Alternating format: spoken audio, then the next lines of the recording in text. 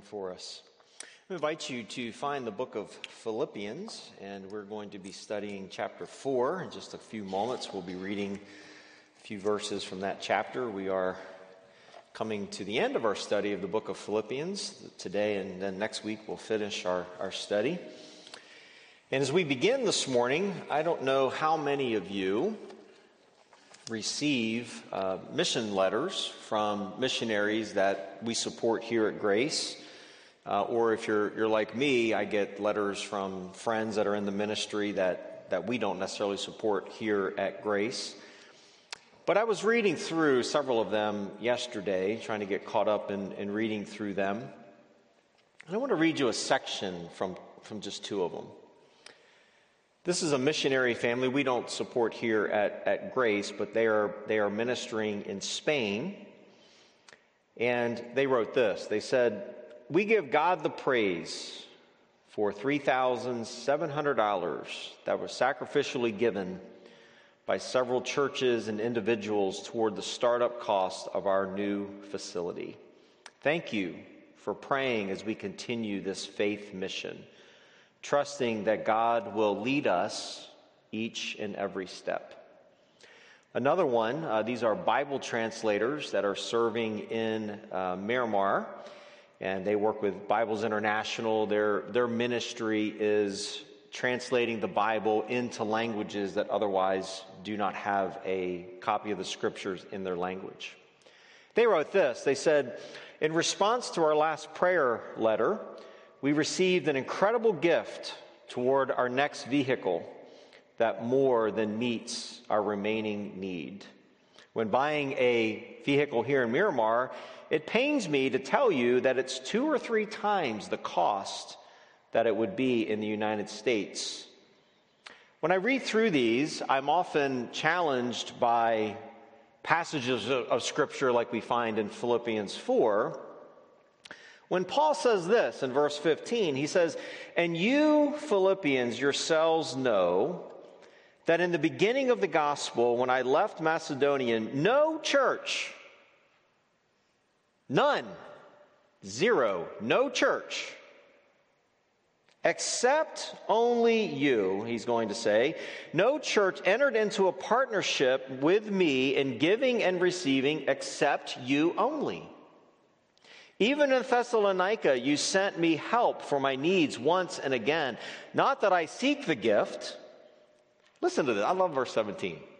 Paul's saying he's not like the typical, what we get in our minds of pastors and missionaries that are always in our minds asking for money. Okay, Paul says it very clearly. He says, look, I'm not seeking a gift from you. That's not the point. He says something very interesting in verse 17. He says, "But I seek the fruit that increased to your credit.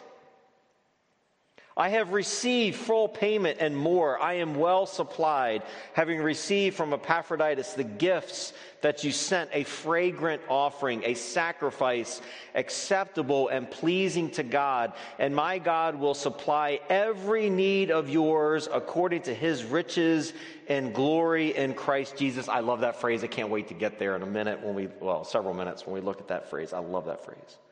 Verse 20, "To our God and Father be glory forever and ever. Amen." I don't know what your response to those verses are, but it just encourages me. These verses, I can just sense. To me, these words kind of ooze Paul's thankfulness and enthusiasm while he's, by the way, sitting in a prison. But Paul here is talking about these faithful Philippian believers who have been consistently supporting him and helping him in his ministry. Now let's fast forward to 2020, soon to be 2021. I read an article this week called "What to Expect in 2021 with Church Giving Trends." And according to a study, again, we don't know, nobody can see the future, but according to most church experts, that we are en route for a very rocky 2021 on the horizon. As I asked you last time, everybody's excited to see 2020 end, and we have to live with the reality 2021 will likely be worse. That's encouraging, I know. But the economic damage that our culture has been through over the last several months, I think personally that it's just beginning to really see the effects of that. And in this article, they're talking about churches in particular. Here's some statistics for you. Only 3% of churches have currently reached their previous pre-COVID-19 levels. Only 3%. The majority of churches that have reopened, their attendance has not recovered. Larger churches are reporting that they are only reaching about 35% of pre-COVID numbers. Smaller churches are about 50%. Here's a projection for you. This one's scary. Only 20% of people that have left suggest that only 20% of people that were attending that are no longer coming will never come back. 20%. It's projected that almost every church in America will see decline in 2021, and particularly see a significant decline in financial giving. Now, what do you do when you read articles like that? Wring your hands. Oh my, what's the world coming to? Now, I just quote Philippians 4:6. Don't worry about anything, but in everything, through prayer and petition with thanksgiving, let your requests be made known unto God. Now, here's the reality for the American church. It was the reality for every other church in Macedonia. And we're going to start with this premise. God has commanded each and every believer in Christ to give financially to the work of the ministry. We're not even going to really discuss that much. I don't meet a lot of believers that question whether or not we are supposed to give to ministry. I do meet a lot of believers who have lots of excuses why they don't give to ministry. And so when Paul makes this statement, no other church has bothered to give. None. Zero. Only you. And so we understand that from the beginning of Scripture, throughout Scripture, we see command after command after command that God's expectation for His people is that they are to give financially to the work of God. Now, you may be sitting where you are right now and you already are rehearsing your excuses why you don't give. I want to challenge them a little bit. I don't know what they are. I'm not personally interested in what they are. They're between you and the Lord. But I want to give you today 2 reasons that we are to give financially. Number 1, we give to support the work of ministry.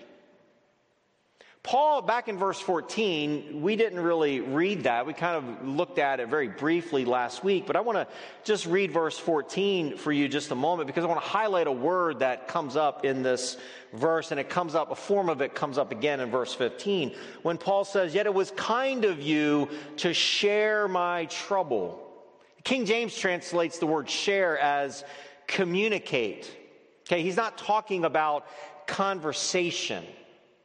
This Greek word means to become a partaker with someone else, to have fellowship with another person. In fact, I like how the ESV translates a form of this word in verse 15. It translates it as partnership.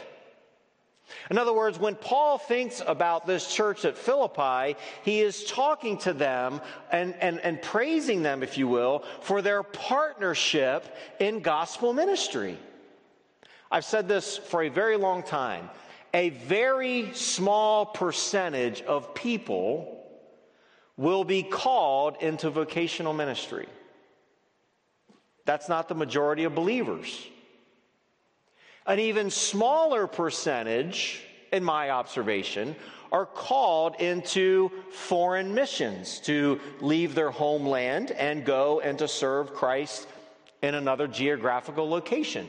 Those are pretty small percentages. So the other, let's just throw a percentage on it for conversation, and I'm making this up off the top of my head. Let's say it's 10% of believers are called into some level of vocational ministry. Does that mean that the other 90% are off the hook when it comes to gospel ministry? Absolutely not. In fact, the 10%, or whatever the number is, cannot do effective ministry apart from the other 90% coming along in partnership, particularly through financial support. Churches don't print their own money, in case you didn't know. Missionaries don't print their own money, in case you didn't realize that. Paul is talking about, by the way, it's easy for us to sit here in our comfortable auditorium and think to ourselves, wow, man, I mean, if the Apostle Paul was on the scene, we'd be given to him. Most people weren't. In fact, they were just busy criticizing him and slandering him. They were too busy with that than to give. It's kind of like the conversation, that I've heard my whole life in my own family and extended family. Well, we don't give because I don't like how they use the money, or I wouldn't have done that, so I'm not going to give. There was lots of churches doing that. Can't give to Paul. I mean, he, who knows what the criticism was, but I'm sure it was there. So let's just look at this for a moment. What is Paul talking about when he's talking about partnering with Paul? And what does this mean? Well, when the Apostle Paul arrived, by the way, in the city of Philippi, if you remember way back in the beginning, it's a place within Macedonia, the area known as Macedonia. There were exactly 0 Christians there. None. There were no churches there. And by the time Paul left the city, following a riot, of course, and following some time in jail, of course, there was a church established in the home of a lady named Lydia. And from its infancy, the church at Philippi understood the need for missions. They understood the need to give financially to the work of the ministry. Well, why? Because they saw what the gospel did for them. They understood that apart from the Apostle Paul coming into Philippi as a human instrument in the Redeemer's hands, apart from the Apostle Paul coming and sharing the gospel with them, they had no hope in eternity. And so it stood to reason that for this infant church, this beginning work of God in this city, they understood that what they had benefited from, and I'm going to get to this in a little bit, is that what they personally, experientially benefited from, they ought to then support Paul so he could go and share the same message of redemption in other places. No other church got that. No other church, except, according to Paul, this one at Philippi, consistently joined him in partnership. Now, they understood the implications of the gospel. Once again, the King James uses the word communicated with. The idea is they joined in partnership with the Apostle Paul. Think back to some of the truth that Paul had shared with this church when he said, I want you to know, brothers, that what happened to me was really serving as an advancement of the gospel. So that has become known throughout the whole imperial guard and to all the rest of my imprisonment is for Christ. And he's saying to them, and you're my partner in that. You're not the one sitting in jail. You're not the one who has been put through these trials and tribulations the way the Apostle Paul was. But Paul says, by God's grace, the entire imperial guard has been exposed to the gospel, and you're my partner in that because you made it possible through your giving. You made it a reality. Paul tells them in verse 18 of chapter 1, he says, only that in every way, whether in pretense or in truth, Christ is proclaimed. Look, Paul faced all kinds of challenges in the ministry. I've been in ministry long, and most of my close personal friends are either pastors in this country or they are missionaries somewhere else. And regardless of the geographical location, ministry is ministry. There's always challenges in ministry. Think about Paul for a moment. He was beaten, imprisoned. Thankfully, to this point, I've never experienced that. I've been threatened a couple of times, that's true, but I've never actually been physically harmed. I had one man I was pretty sure was coming over my desk to end my life, but he didn't. Obviously, I'm here with you. I had another guy I thought was going to blow me up. That's another story for another day. I'm pretty sure he had a bomb in his bag, but he didn't, by God's grace. I won't go there. I'll get sidetracked for a long time on that story. But perhaps the most challenging aspect for the Apostle Paul was the number of churches who refused their support. Only the Philippian church took upon them the responsibility to partner with the Apostle Paul to be consistent givers to Paul so that he could continue on in his ministry. Now, we studied this last week. Yes, there was a couple of times in which the church stopped giving to Paul because they couldn't find him. They didn't know where he was. It wasn't because they stopped caring about Paul. It wasn't because they were not interested in his ministry anymore, but they couldn't physically find him. But notice what Paul says back in verse 15. I've kind of described for you the beginning part of this. And then he says, this partnership with me in giving and receiving, only you. Now, this is an interesting phrase, giving and receiving. Paul rejoiced over them, and these terms, giving and receiving, are accounting terms. They're actually terms that were used in banking to describe debits and credits. Their financial support and their partnership had been recorded by God Himself. Their faithfulness in financial supporting the gospel ministry was not unnoticed. This was something that God Himself was noticing. And here's the reality. Most churches in the day of Paul were perfectly willing to receive the benefits of the gospel. They just were not all that interested in giving. I'd argue nothing's changed. In fact, it may be that in our culture, we are far more comfortable receiving than we are with giving. Look at many churches is all about the country club mentality. What do I get from this ministry? What am I going to gain? What am I going to receive? What benefit is there in this ministry for me? Paul says the real blessing here, yes, we need to receive, we need to experience the benefits, if you will, of being a part of the family of God. That's true. But Paul says the real benefit is in giving, not in receiving. In verse 16, Paul continues. He says, even in Thessalonica, you sent me help for my needs once again. This was the next place that Paul went after he was pushed out of the town of Philippi. Now, you could have said, if you're a believer in Philippi at that time, you could have very easily have thought to yourself, you know what? Paul isn't here in Philippi anymore. He's gone on to Thessalonica. Let them take care of him. They should support him. No, they didn't think that way. Even when they went on to Thessalonica, they understood their continued need to give to the work of the ministry. And he says, again in verse 17, not that I am seeking anything. Somebody sent this to me this week. I had never heard this phrase before, but I love it. In fact, I looked at a t-shirt to buy and walk around wearing this. Expect nothing. Appreciate everything. I love that. Isn't that good? Expect nothing. Paul didn't expect anything.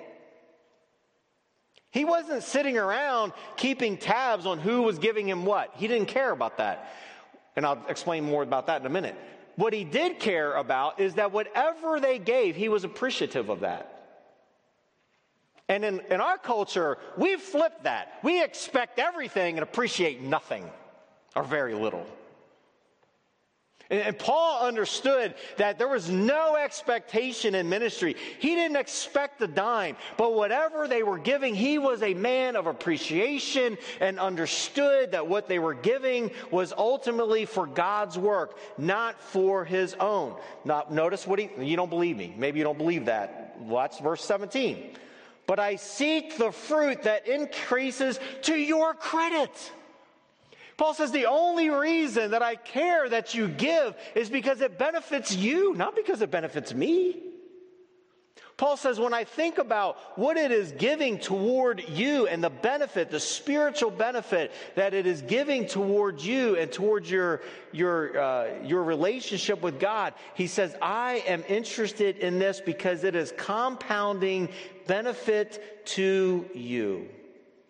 The spiritual growth that was accompanying this giving was certainly evident to the Apostle Paul. They understood they weren't giving away anything. They were investing in the future. They were investing into the lives of others. John MacArthur put it this way. He said, their gift brought Paul joy, not because of its personal material benefit to him, but because of its spiritual benefit to them. What came to my mind was Matthew 6, when Jesus said, do not lay up for yourselves treasures on earth, where moth and rust destroy and the thieves break in and steal, but lay up for yourselves treasure in heaven, where neither moth nor rust destroys and where thieves do not break in and steal. For where your treasure is, there your heart will be also. Notice in verses 18 and 19, Paul says, I received full payment and more. I am well supplied, he says. Having received from Epaphroditus the gifts you sent, notice this imagery, a fragrant offering, a sacrifice acceptable and pleasing to God, and my God will supply every need of yours according to his riches. There were no strings attached with true giving. The Philippians could rejoice because they were a part of the work of God. Our giving is an act of worship. Notice Paul says that it pleases God. It brings pleasure to him. And giving, as I've mentioned, is not a new concept. God's people have always been called to give, and we'll talk more about that in just a moment. Churches don't apply dues to their members. They don't charge surcharges to worshipers. Some churches have tried that. Because worship is to be a matter of personal obedience. Giving is to be a matter of personal obedience. And notice this description that Paul gives. He says, it is a fragrant aroma. This is right out of the Old Testament imagery. In Leviticus 1:9, and the priest shall burn all of it on the altar as a burnt offering, a food offering with a pleasing aroma to the Lord. An acceptable offering, Paul says. Again, imagery right out of the Old Testament, Leviticus 22. And when you sacrifice a sacrifice of thanksgiving to the Lord, you shall sacrifice it so that you may be accepted. And notice these two benefits that Paul says from our giving. Number one, God is pleased. God loves a cheerful giver, Paul says in 2 Corinthians chapter 9. 1 Peter 2:5, you yourselves like living stones are built up as a spiritual house to be a holy priesthood, to offer spiritual sacrifices acceptable to God through Jesus Christ. But a second benefit of this giving, and I love this, 19, he talks about the fact that when we are giving, and my God will supply every need of yours according to his riches in glory. That there is this provision that God gives to us. And this is a promise, by the way, to meet our needs. This isn't a promise to get every one of your wants. It's not a promise to get everything that your heart desires. He says that God will supply your needs according to his riches. Now, I want to talk about that phrase for a moment, because what he does not say is he doesn't say out of his riches.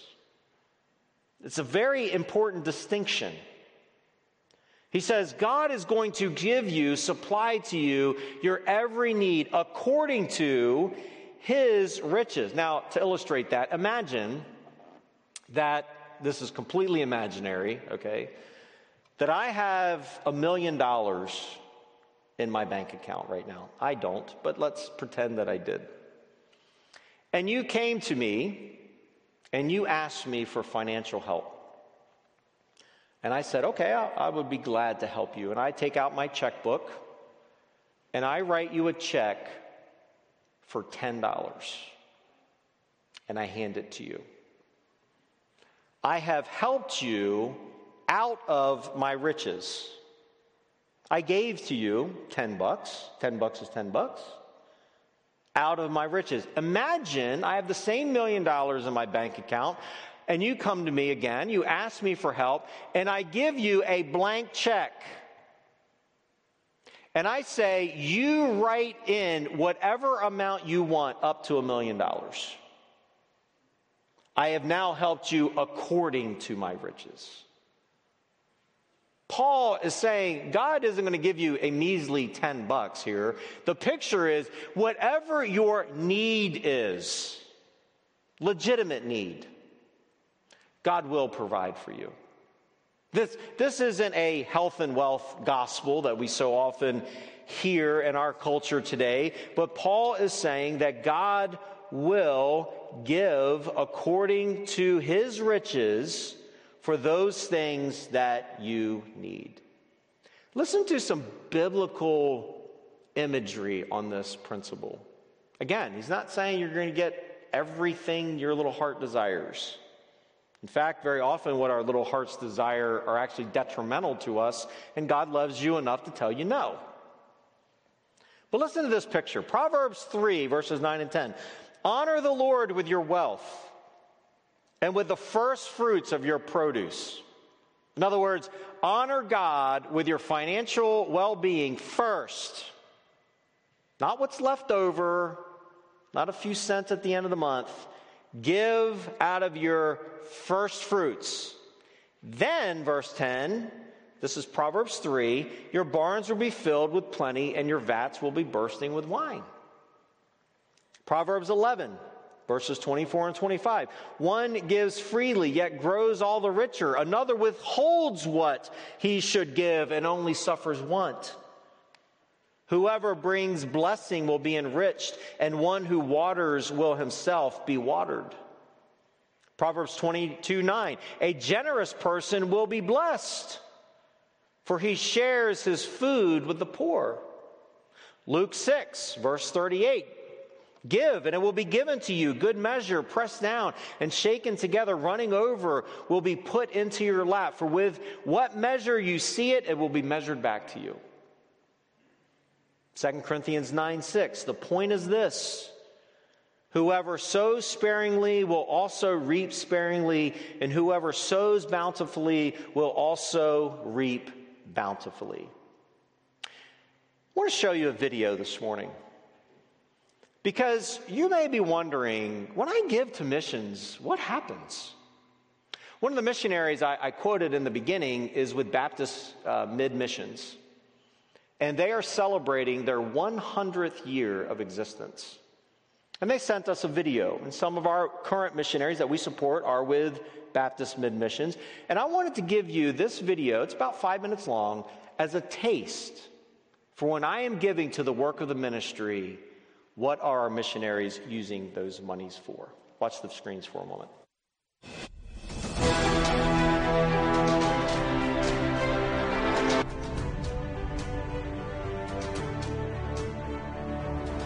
Baptist Mid-Missions has just celebrated its 100th anniversary.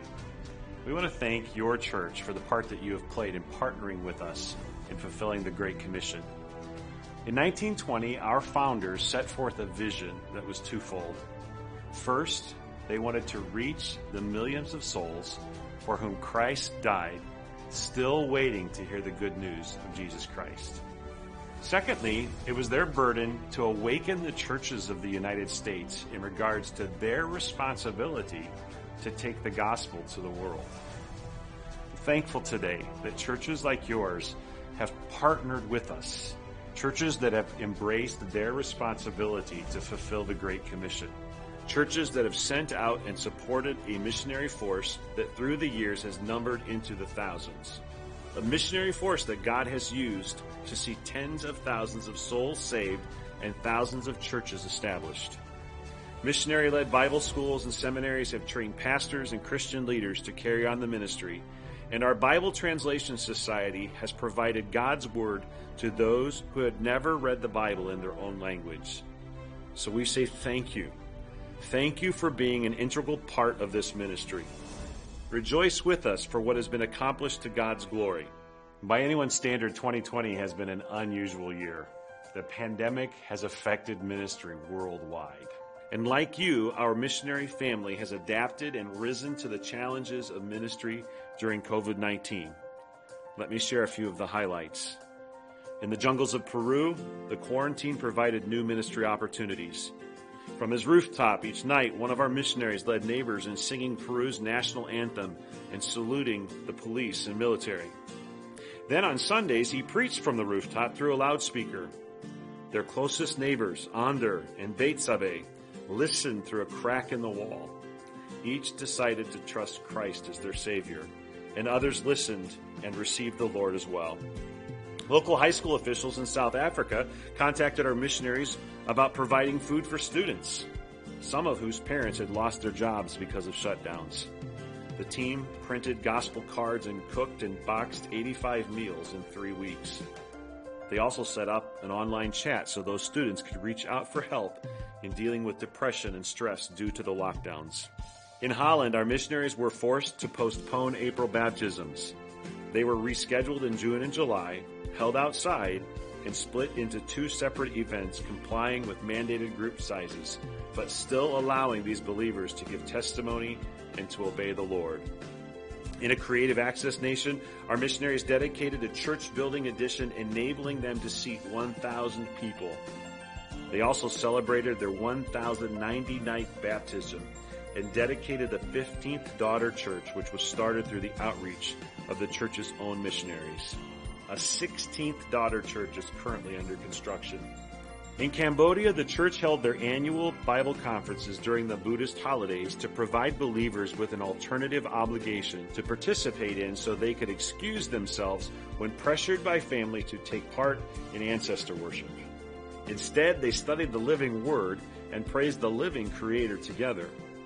Because of a rise in COVID-19 cases and because the church's air conditioning wasn't working, the staff at a downtown Cleveland, Ohio ministry canceled their August vacation Bible school. In its place, one missionary took to the road with a VBS on God's creation. Bringing a decorated wagon, crafts, snacks, and mats for the kids, she taught 2 different groups of kids in front of their homes. A total of 40 children attended and learned about the power of God and the magnificence of His creation. In Peru, as the pressure of strict quarantine regulations found many without funds for basic necessities, our missionaries handed out food and essential supplies. Altogether, 100 people have made professions of faith in Christ, and over 30 of those continue in Bible studies to this day. This is just a small sampling of what God has done through the gospel in 2020. And the great thing is this: your church has had a part in reaching those people for Christ. You are the ones who have prayed. You are the ones who have given.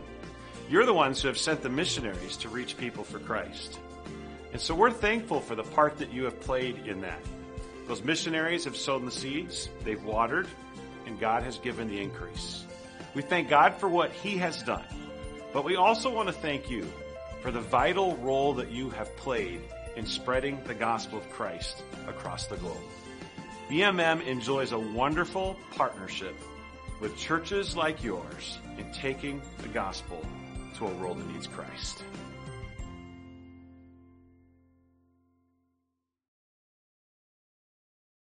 Partnering in ministry looks like.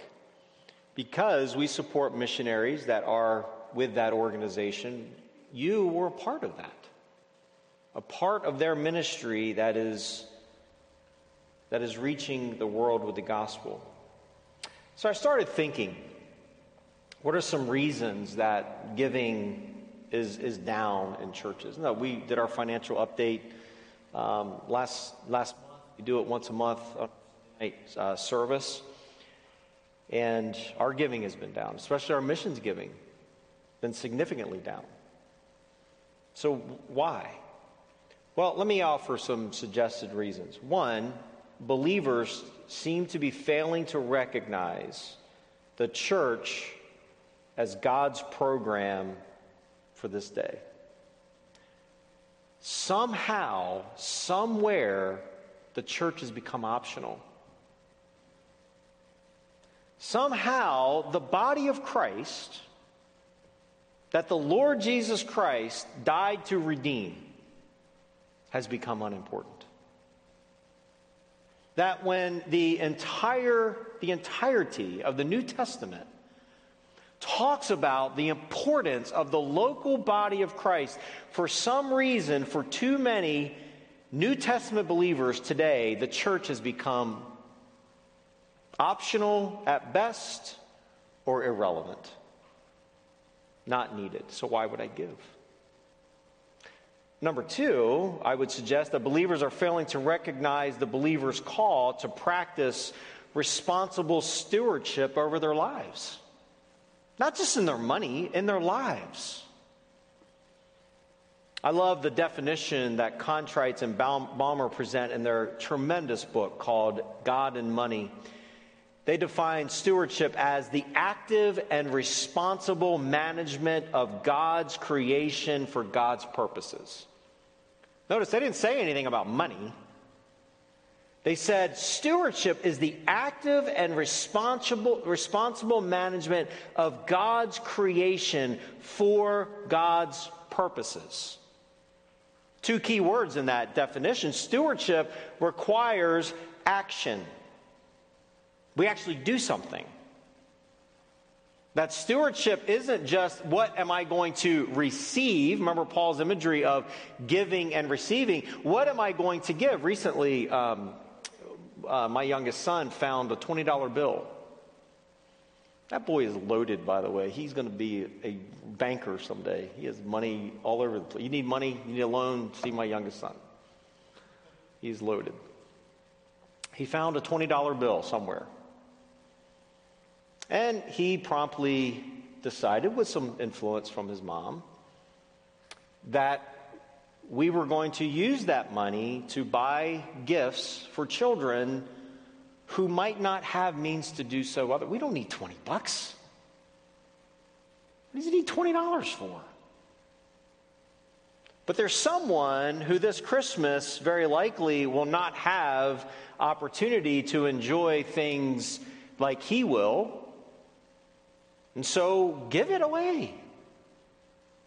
Take action. Do something. You look at a missions video like that and we may say, oh, wow, that's nice. And then we just go on with our merry lives. Do something. What are you going to do? Go. Go to the mission field. Give. Become a partner in giving. But stewardship also, I love this definition because it requires responsible distribution of funds. My clearest illustration, to sacrifice something that I want in order to give financially to the work of the ministry. And by the way, there's been times when you give a gift privately to someone and they're not expecting it, and man, they're happy, but you're happier. They're joyful for the gift, but you're more joyful to help. You don't broadcast it, you don't tell everybody, but you do it in order to help people in their times of need. But here's my third reason. Believers are failing to stand against the temptation of materialism. Look, it's expensive to live today. We had a household bill that we pay went up exponentially without warning. I get it. Life is expensive. Kids are expensive. And we know that there are many today who live below a livable wage, and I know that. And they're scraping by just for the basic provisions and sustenance. But many of us are living on a very livable wage. And as, again, to quote God and Money, Courtines and Balmer said this in a study that was done by a man by the name of Paul Piff. And Piff said this, he said, what we're finding is that as a person's level of wealth increases, their feelings of compassion and empathy go down. And their feelings of entitlement, of deservingness, and their ideology of self-interest only increase. In other words, the more we get, the more we expect. And the more we expect, the less we appreciate it. The less we appreciate it, the less we give. And so when Paul gives us this picture of these Philippian believers, there was no thought in their collective mind that giving to the work of the ministry was an option. It's who they were. They gave. Now, here's I know how sermons like this go. Let me say this. I have no idea who gives what. So if you're sitting there thinking I'm talking to you, I don't see giving records. I don't ask to see them. I don't want to see them. I have no idea sitting here this morning what any of you give. None. Zero. And I don't want to know because it's between you and God. But I've been doing this a long time. Here's what happens. There are some of you that give regularly, consistently, and sacrificially, and you're going to walk out of here feeling guilty because you're not giving more.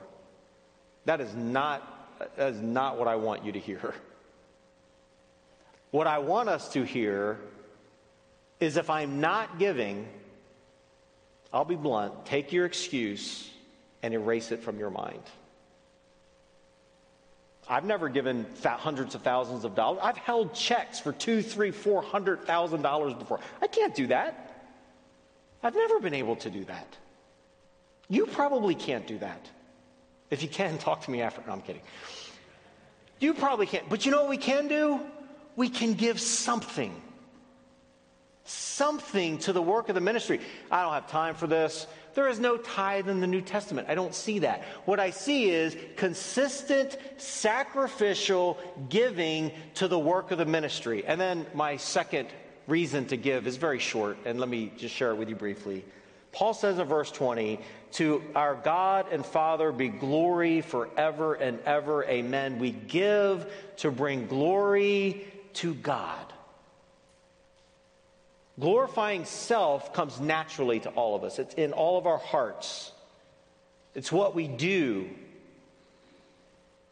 And when we give, we are giving to the work of the ministry, not so that we are held up as some kind of example or whatever. We are giving for the glory of God. Our lives are not about being thanked or being appreciated or being liked or being successful or living for having influence over people. Those things are fine, I guess, but that's not why we live. We live for the glory of God. That's it. People don't like me. So what? People don't appreciate me. And people don't thank me. And not that they shouldn't. But if I am motivated by that, you're going to be abundantly disappointed.